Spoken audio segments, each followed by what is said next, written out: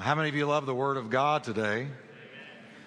All right, turn with me, if you would, to 2 Timothy chapter 1. And I want to begin a series today on purpose. Purpose.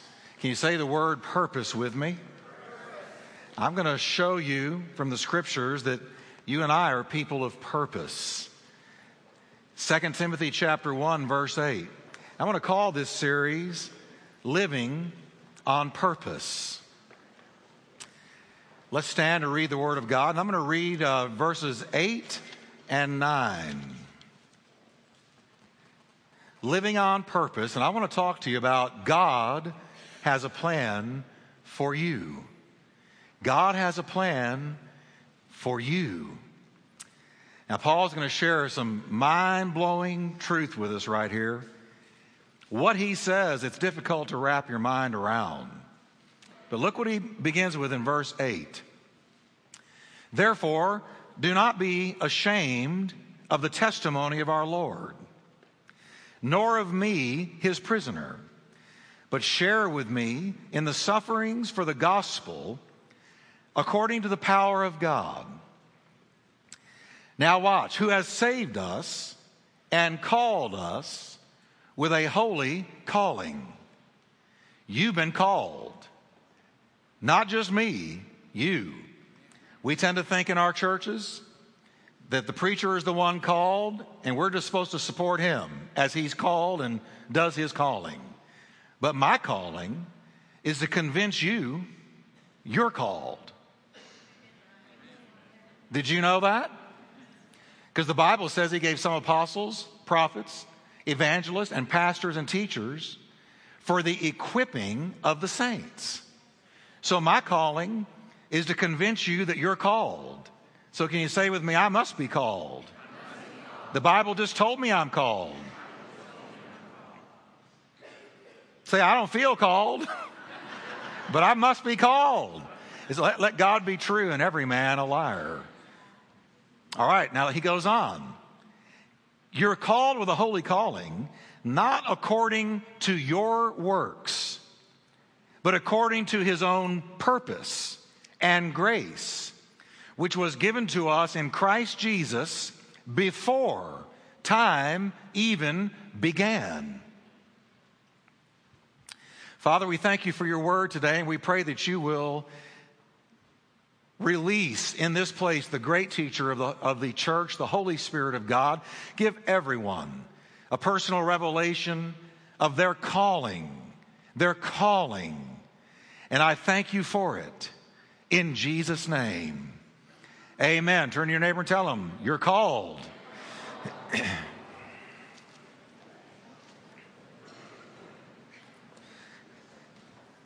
Now, I got to tell you that realizing that God had a purpose for me really changed my life.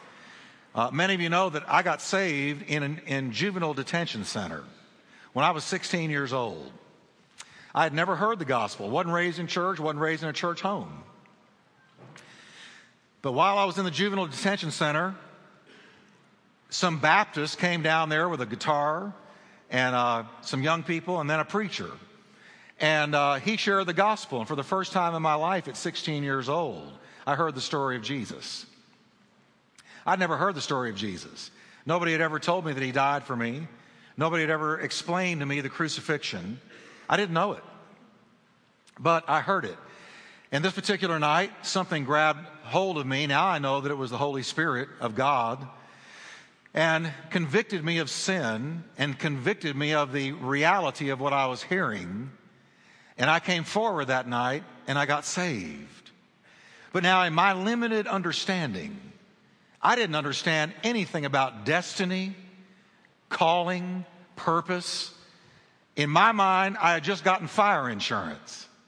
I was going to go in front of a judge about a few things I had done on earth. And I knew he didn't know it all.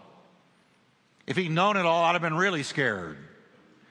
But I realized I was going to one day go in front of a judge who knew everything. And that scared me.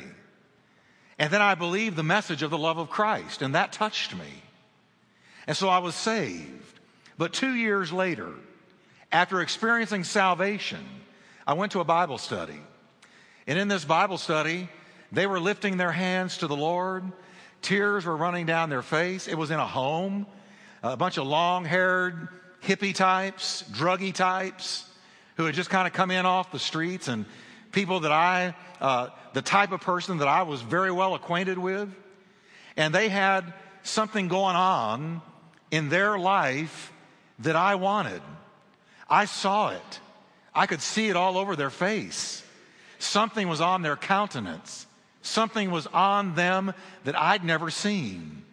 And I prayed that night a dangerous prayer.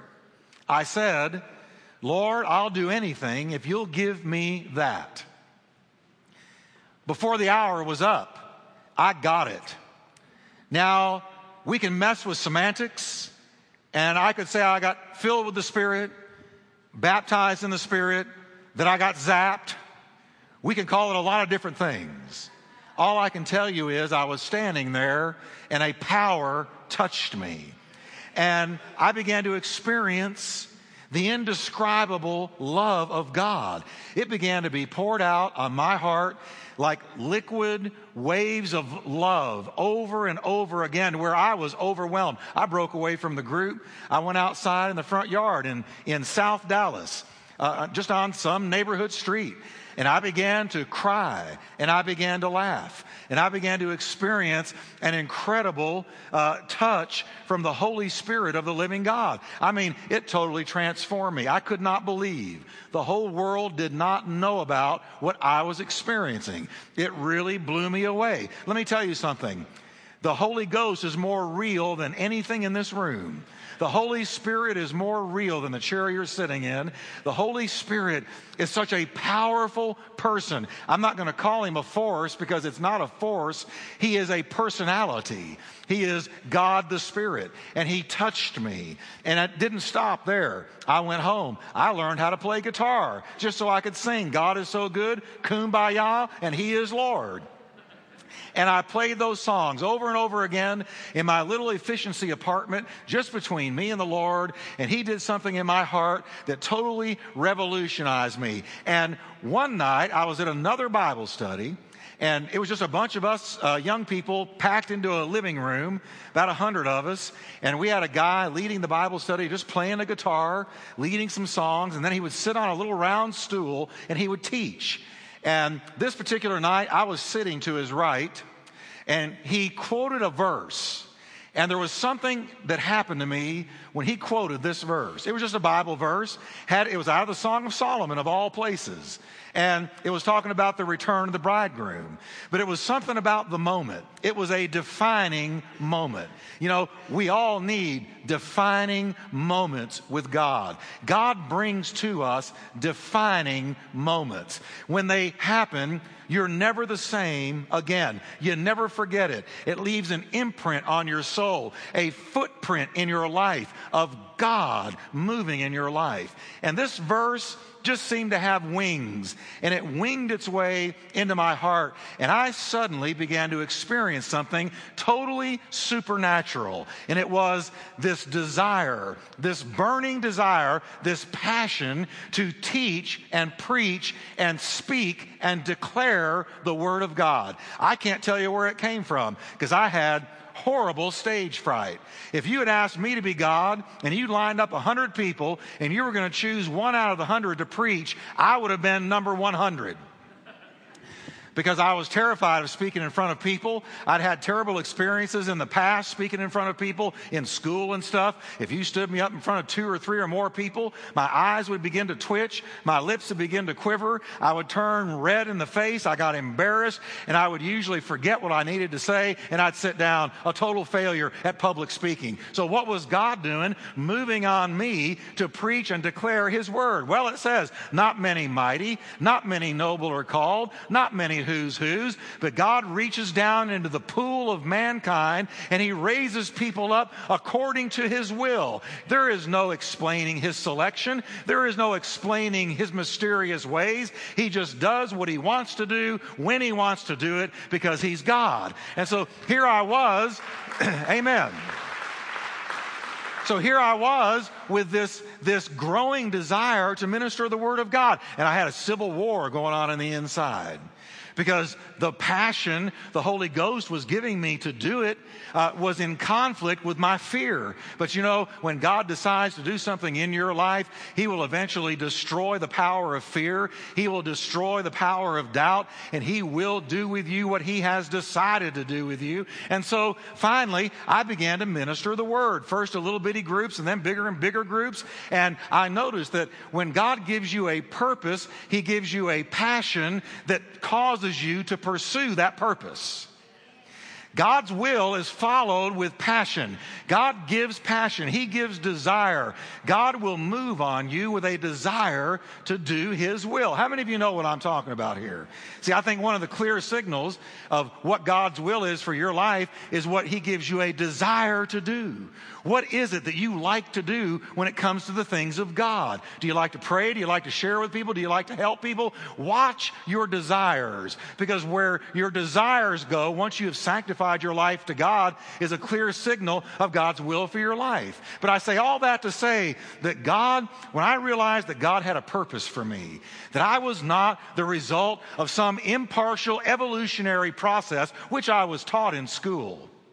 I was taught that we were all descendants of some amoeba that crawled out of an ancient sea and grew legs and finally stood up and began to walk and talk and eventually became a human being. That means there's no destiny, there's no purpose, there's no divine will for you. You're just a mistake. You're just the result of an impartial process. And that's why I hate evolution, and I believe it's one of the greatest lies ever perpetrated on mankind, because David did not say, I'm fearfully and wonderfully evolved. He said, I'm fearfully and wonderfully made. I have been made. And there is such a fulfillment in doing what God has anointed you to do. And I'm here today to tell you, you have been called. God's got a purpose for you. I'm not the only one with a purpose in here or a calling in here. I look forward to seeing a lot of you released into ministry. I look forward to seeing a lot of you find who you are in Him and go flow in it and get in it, because that's the only thing that makes life worth living. It's the only thing that makes life worthwhile. When you get into the call of God for your life and you begin to function the way God custom designed you to function, you've got a call. You've got a purpose. Now, I got to tell you some things in these verses that I read are just mind blowers. In the next few weeks, I'm going to be sharing with you on living on purpose. And I'm going to look at three aspects of purpose: God's plan for you, God's preparation for you, and God's timing for you. God's got a plan for you, a preparation for you, and a timing for your life. He's got a timing for every purpose in your life. God's got a timing. Now, in our text today, we find Paul telling us that we have been saved by grace and called for a purpose. We were saved by grace. He decided to save you, so He did. And you've been called, once you're saved, for a purpose. And this purpose was given to us before time began. You say, well, Pastor Jeff, what do you mean by that? Listen very carefully. Put on your thinking caps.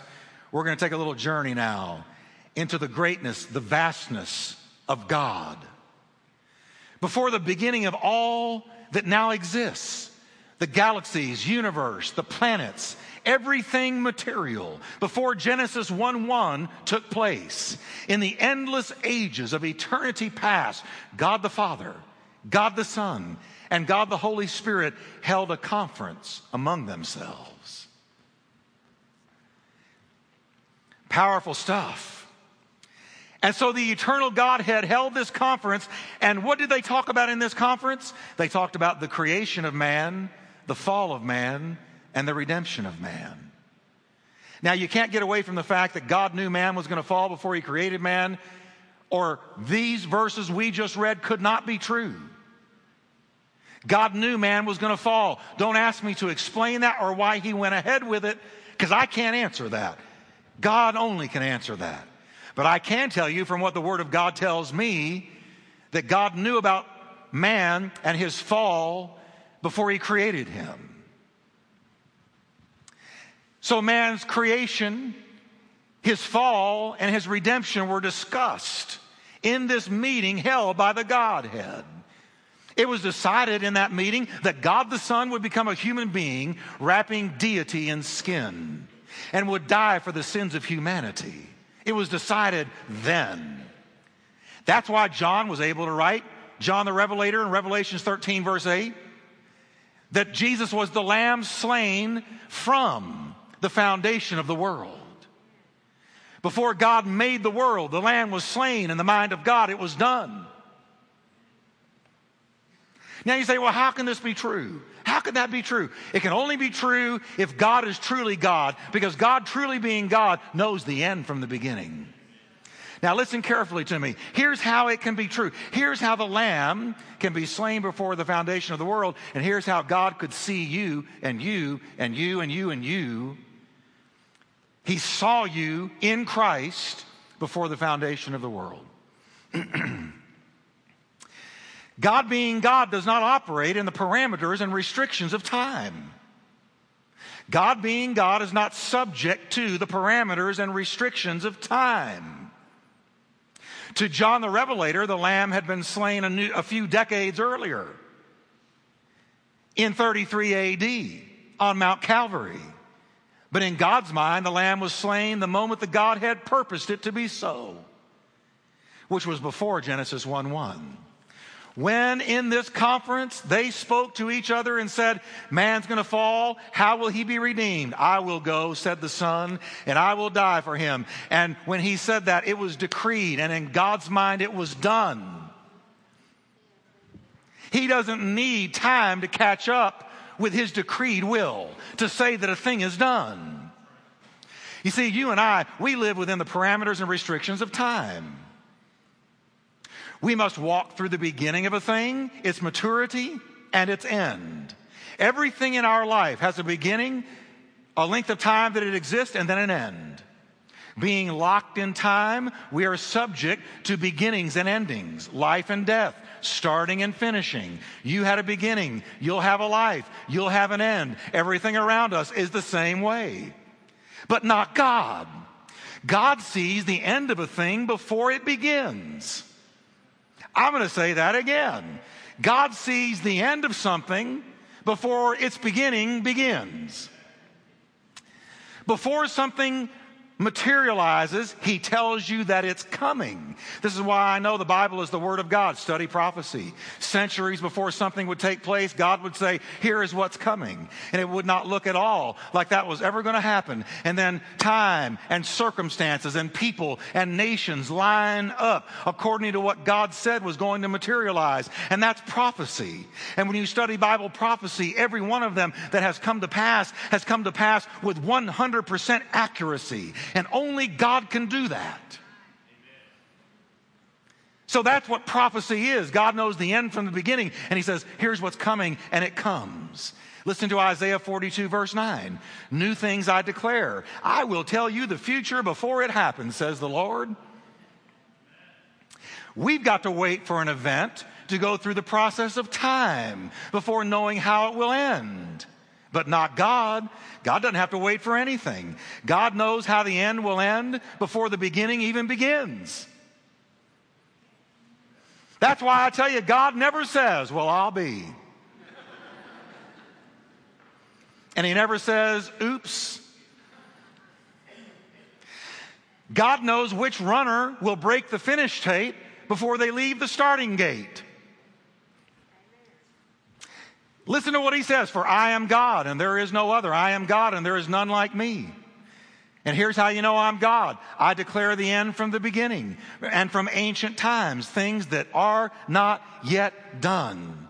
So when I look at Bible prophecy and I see the way it's come to pass with 100% accuracy, just the things concerning Jesus Christ alone are unbelievable and uncanny and totally God, then I know that when God said he's going to come back, And he's going to wrap this world up, and time will have an end. And this world will have an end. And Jesus Christ is going to step onto the stage of history and wrap the whole thing up like a scroll. He's going to land on the Mount of Olives. It's going to cleave in half. And he's going to rule the world with a scepter of righteousness and power. The lion will lay down with the lamb. And the swords and the weapons of war will be broken into plowshares, and we will know war no longer. The greatest peacemaker of all time, Jesus Christ, is coming back. How do I know he's coming back? Because God said he would, and God has already declared the end from the beginning.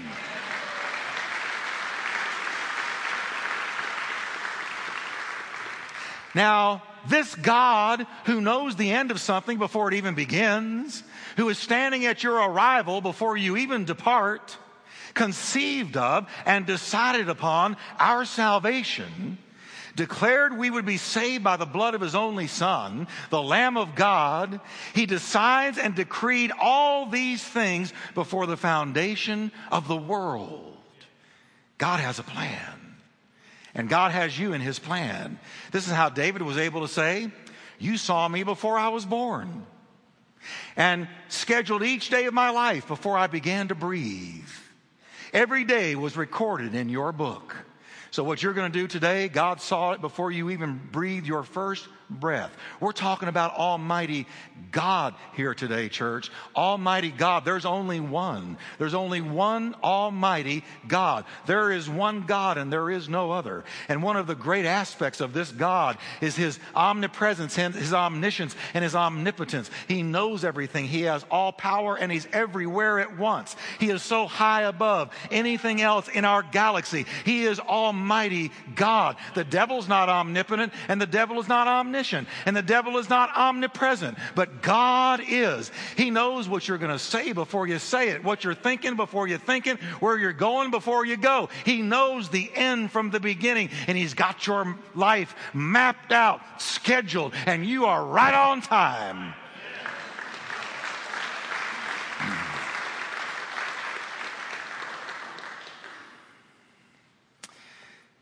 Now, this God who knows the end from the beginning and knows the end before a beginning begins, has decided that Jesus, the Son, would die for your sins. Listen to what it says in Ephesians 1:11. As part of God's sovereign plan, we were chosen from the beginning to be his, and all things happen just as he decided long ago. So I know it's hard to think about, hard to imagine, but just try that before God said, let there be light, before he flung the stars into space, and as the poet wrote, before he spat out the oceans, this God saw you. He knew the day you'd be saved. When you walked through the door of salvation, he knew you were coming all the time. The door of salvation is marked whosoever will. And if you're a whosoever and you will, and you walk through it, and you shut it, on the other side of the door it says, I knew you were coming all the time. That's the kind of God we have. Now, it says that God had a plan for us way back when it was decided Jesus would die for our sins. Well, what is that plan? What is that purpose? I want to know, because it's telling me he knew something about me and purposed something for me before the world began. Oh, I want to know what his plan is. You know how you find out what God's plan is for you? You seek the planner. You seek the architect. You seek the builder. You seek the one who made you. The answer to why you're here and what you're supposed to do is found in Jesus Christ. Now listen to Ephesians 1:11. This is one of the most powerful verses in the New Testament to me. Ephesians 1:11 says, it is in Jesus Christ that we find out who we are and what we are living for. It is in Jesus Christ I find out who I am and what I'm living for. Have you ever wondered why you're here? Have you ever wondered why God put you on this planet? Have you ever had difficulty trying to find your niche? Have you wondered really what you're all about? I'm going to tell you what I did without knowing I was doing the right thing. I sought Jesus. I focused on him. And as I did, I began to understand who I was and why I was here. And once you answer that question, you understand your purpose. And if you understand your purpose, you're miles ahead of most people. Because most people learn how, but they don't know why. And when you know why, you have found your purpose. And it is not found staring in the mirror. It is not found asking other people. It is found seeking Jesus, who made you, and you will find out who you are and why you're here when you seek the Lord. I live and I move and I have my being in him. He made you. So I want to share with you a few general purposes for the body of Christ, and next week I want to share with you about your individual calling. Don't miss next week your individual calling. But right now today, just a few of the purposes that the Bible tells us God decided before the world began about you and me. The first one is all found in Ephesians chapter 1, all these things. You ought to read Ephesians 1. It is so powerful. Ephesians 1 verse 4 tells me that his purpose for me and you is that we would be whole and holy. Can you say with me? Whole and holy. Listen to what he says. Quote, long before he laid down earth's foundations, he had us in mind. To me, that's a Hallmark postcard. I'd like to do a Hallmark postcard and send it to everybody in the world. He had you in his mind. You were on God's mind. He was thinking about you, pondering you, considering you, planning for you, looking out for you, guiding you, directing your steps. You were on God's mind. The devil's a liar. He tells you God doesn't want to fool with you anymore. You've made too many mistakes. He's not answering your prayers and he's not thinking about you. But the Bible says otherwise.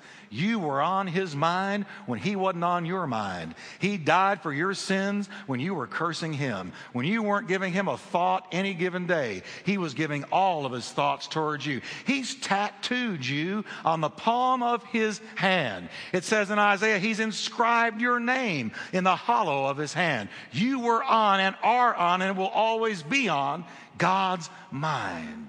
And he says, listen to this. Long before he laid down earth's foundations, he had us in mind, had settled on us as the focus of his love, to be made whole and holy by his love. Now I want you to notice this, that Paul is telling us that the love of God makes you whole. The love of God makes you whole. When you receive, and what kind of love does God have for us? Well, he loves you in spite of. He loves you no matter what. He loves you anyway. He loves you unconditionally. He loves you. And when I receive that love, he says, it makes me whole. It does something to the inside of me. You know, the whole world can walk out on you, but God never will. When the whole world walks out, God walks in. He is always with you. He's never going to leave you. He's never going to forsake you. No matter what you do, where you go, what mistakes you make, what sins you commit, his heart is always yearning for you, seeking you, longing for you, calling you, working on you. God never gives up on you because he loves you. And when I know that, it has a way of making me whole. Amen. How many of you have realized that the love of people falls short most of the time? Amen? Even somebody that really loves you, they still fall short some of the time, but not God. And his love makes me whole. It just has a way of just making me whole. I can wake up any given morning and say, I'm loved. Well, who are you loved by? I'm loved by God. And that makes me whole. That gives me value. Now, Paul said the second thing, Ephesians 1:5, not just whole and holy. He purposed those before the foundation of the world, but that we would be adopted into his family. Listen to this verse. Long, long ago, he decided to adopt us into his family through Jesus Christ. according to the good pleasure of his will. Now, when I got saved, in my mind, I had just, like I said, got fire insurance.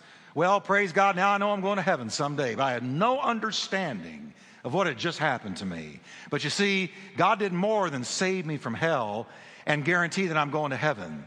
God adopted me.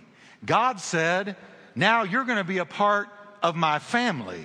I'm going to make you a part of my family. And so guess what? You've got Jewish blood flowing in your spiritual veins, like it or not, because salvation is of the Jew. And Jesus was a Jew. That's why you better not be anti-Semitic, because if you're anti-Semitic, you're not going to like Jesus either, because you got saved by a carpenter from Nazareth who happened to be olive-skinned and Jewish. Come on, everybody. And when he saved you, when you said, forgive me, Lord, and come into my heart and be my Savior and Lord, he put you in the family bloodline. Now you've got spiritually Jewish blood flowing in your veins. He put in you the family spirit, which is the Holy Ghost. He gave you the family resemblance when he gave you the born-again experience and you took on the nature of Christ. He said, welcome, son, and welcome, daughter. You took on the family business, which is to reach out and save souls, win souls to Jesus, and love people. We were brought into the family business. That means what he cares about, we ought to care about. What he's burdened about, we ought to be burdened about, because we're in the family now. You got to love one another. You may not like everybody that's in this room, but you got to love them, because when the trumpet blows, they're going up right there with you. And we're going to have family.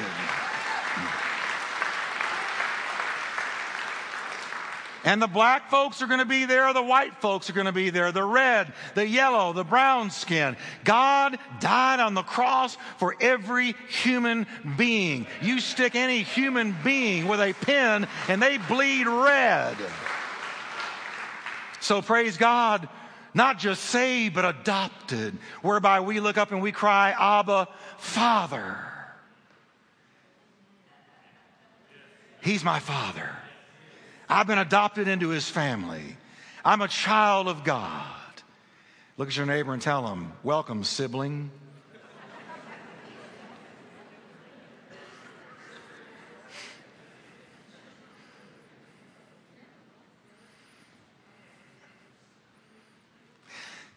Now I see another thing in Ephesians chapter 1, that our lives on earth, this was his purpose before time began, that our lives on earth would glorify him. That we would live glorious living. That is, God-glorifying lives. Listen to what he says. Long before we first heard of Christ and got our hopes up, he had his eye on us, had designs on us for glorious living, that we might be for the praise of his glory. Do you know why you're here today? Why God's left you on the planet? He's left you on the planet to live a life that will glorify him. You know, I was thinking about this, and I was looking at the moon the other night. Full moon. I mean, coming in through our shutters, just so bright, you didn't need a light to walk outside. And I thought, that moon would be totally invisible. It would be lost in the darkness of space if it were not receiving the rays of the sun. All you're seeing when you look at that moon is the reflection of sunlight. If it were not reflecting sunlight, you would see no moon. Now, the Bible says he made the things we can see to teach us about things we cannot see. I believe God chiseled out that smiling face on the moon, and he allowed the moon to capture the sun rays to give us an idea of why believers are here. You know what you are? You're a reflector. You are a reflector of the glory of God. And he wants you to reflect S-O-N, light. You are a sun reflector. Just like the moon smiles down on mankind every night, especially when it's full, and it's doing so by the reflection of the sun. God's greatest billboard is your face. And he has touched you. That's why Moses went up into the mountain, and it says as he was with God, God appeared to him. He spent time with God. God gave him the 10 Commandments, and when he came down from the mountain, he was carrying the reflection of the sun. His face was glowing in the dark. They had to put a veil over his face because they couldn't look at the glory that was on Moses' face from spending time with God. But then the Bible makes a point of letting us know that glow, that glory faded with time, so that God would let us know the old covenant is a fading covenant, but the new covenant is going to be forever. So the path of the just is like the shining light that shines more and more unto the perfect day. What have you been called to do before the foundation of the world? Spend time with the sun. And then when you've spent time with the sun, go glow.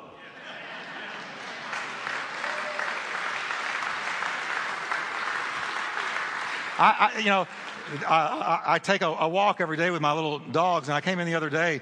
Well, Kathy came to kiss me good night, and she looked down at me and she said, "Man, you got some sun today." And that just reverberated in my spirit, because you see, the Christian's calling is to get with the sun every day, where people look at you and say, "Hey, you got some sun today. I see that you got some sun today," because your face is glowing. I see the presence of the Lamb on your face. I see the peace in your eyes. I see the smile on your face. I see that you have been. Is anybody hearing me today? Come on now.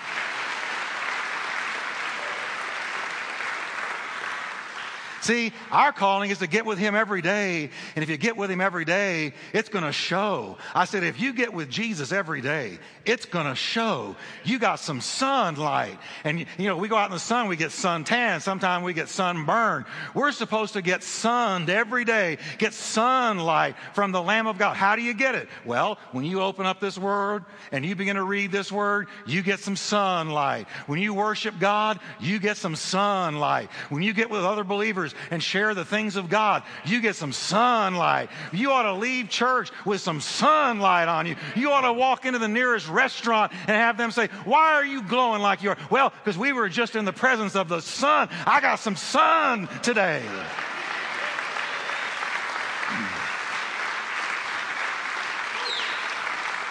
Come on, everybody. You see, a lot of us walk around. How things going? "Oh, the devil's after me. Oh, he's just beating me up. Pray for me, brother." Let me tell you something. The key to this life is to get with the sun. I read recently a story from a missionary. He had gone to another country, and this particular tribe had had a very, very popular chief who had ruled them well. And he died. This tribe, just brokenhearted, said, "We want another one just like him. And we'll look and look until we find him." And so that we don't forget our leader, they chiseled his likeness into the side of a cliff. And they went on the search. And they looked and they looked, and they could not find anyone like this particular leader. Until finally, a couple of years later, they encountered a young man whose house just happened to be near the foot of this cliff. And he looked like him.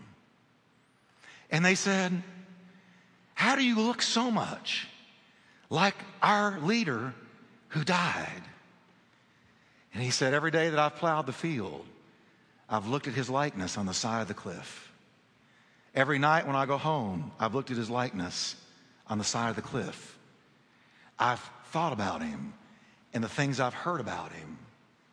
And I guess looking at him so much and thinking about him so much, I started looking like him, walking like him, thinking like him." Being like Jesus is not something you've got to make happen. You don't groan and push and force and try to make yourself be like him. No, you spend time with him.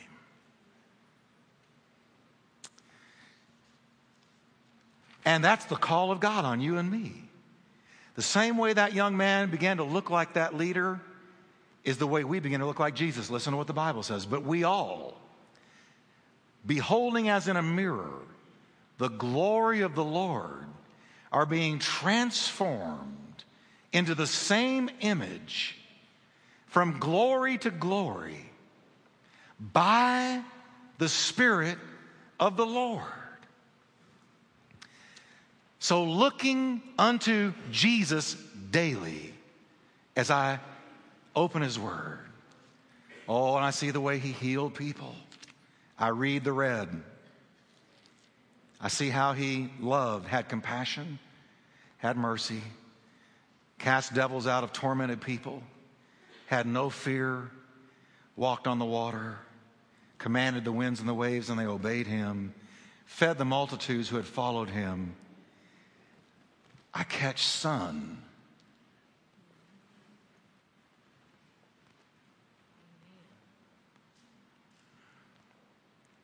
Have you been sunburned lately? How much sun have you caught? You can catch sun anytime you want. The sun's always shining when you open the Word. He's always there. How bad you want to be like Him? Well, expose yourself to Him. Open up the Bible. Worship Him. I can tell when I need some sunlight. I get irritable. I get short-tempered. I don't feel good. Lose my peace. I say, I need some sunshine. Ooh. Bagging rays. And I meditate on Him. How are you transformed in your mind? By the renewing of your mind. You're transformed by the renewing of your mind. And you're renewed when you take sunlight, Jesus. I'm just drawing a picture here. You can tell how much people are with Him and not with Him. Some of you, the only sun you ever get, Sunday. You misinterpreted the name of the week. Constantine gave us Sunday. No, every day is Sunday. Every day. Every day. And so, beholding as in a mirror the glory of the Lord, we're being transformed into the same image. The same image from glory to glory. And this is the purpose of God before the world began. Wow. So, let's stand together, can we? And say with me, His love is to make me whole and holy. I'm adopted. I'm to live to the praise of His glory, and I'm to be like Jesus. For from the very beginning, God decided those who came to Him should become like His Son. Well, Lord, we thank You today for the sunlight that's here. And we will all be affected by what we have been in today. Now, Lord, help us to get with God ourselves every day. Spend time with You every day. Focus our faith on You every day. And we pray You'll help us, Lord, in all of our stumblings and mishaps, all the times we fall short. Thank You, Lord, for being patient with us and carrying us on. In Jesus' name. Now bow with me for a moment of prayer. And I want you to take what you've just heard and ask yourself this question. Am I walking in my purpose? Or has the enemy attacked my purpose to keep me from sunlight, to keep me from the influence of Christ? Have I been under attack? If you have, you can today turn it. Say, Lord, forgive me, and I'm going to get back on track today so that I can be changed. With our heads bowed, if you can say, Pastor Jeff, that's me. I have been under attack, and I know there's been a satanic assignment against my life to get me out of the sun, to get me out of the things of God so that I don't become like Him and I don't walk in my purpose. And I want to see it end today. and I want to get on track. Can you raise your hand right where you are? God bless you, and you, many. If your hand is raised, I want you quickly to come down to the front right now. I'm going to lay hands on you, and I believe that God is going to do something right here today as we pray. Come quickly. Don't hesitate. Thank you, Lord. Thank you, Lord. Thank you, Lord. Thank you, Lord. I want to be more like you. Thank you, Lord.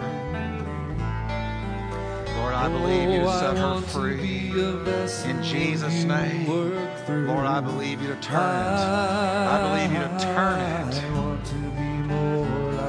Turn it, Lord, in the name of Jesus. In the name of Jesus. In Jesus' name, you are called of God. Thank you, Lord. In the name of Jesus, turn it.